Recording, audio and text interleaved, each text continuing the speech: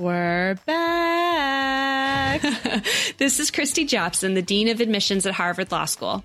And I'm Miriam Ingber, the Dean of Admissions and Financial Aid at Yale Law School. We've been asked whether we will put together a second season of Navigating Law School Admissions with Miriam and Christy.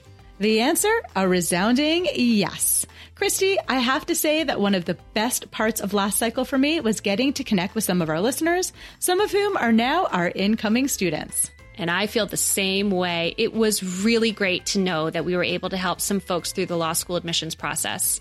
Just like last year, we are here with the most candid, accurate, and straightforward advice, direct from the admissions officers who read your applications. This season, we will cover a few new topics, including a look back at an unprecedented cycle, pipeline programs, how to be the ideal applicant, and yes, Reddit.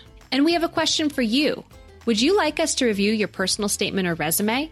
We will devote some of our episodes to a close analysis of actual application materials. Submit your personal statements or resumes for review. Check out our brand new website for more information.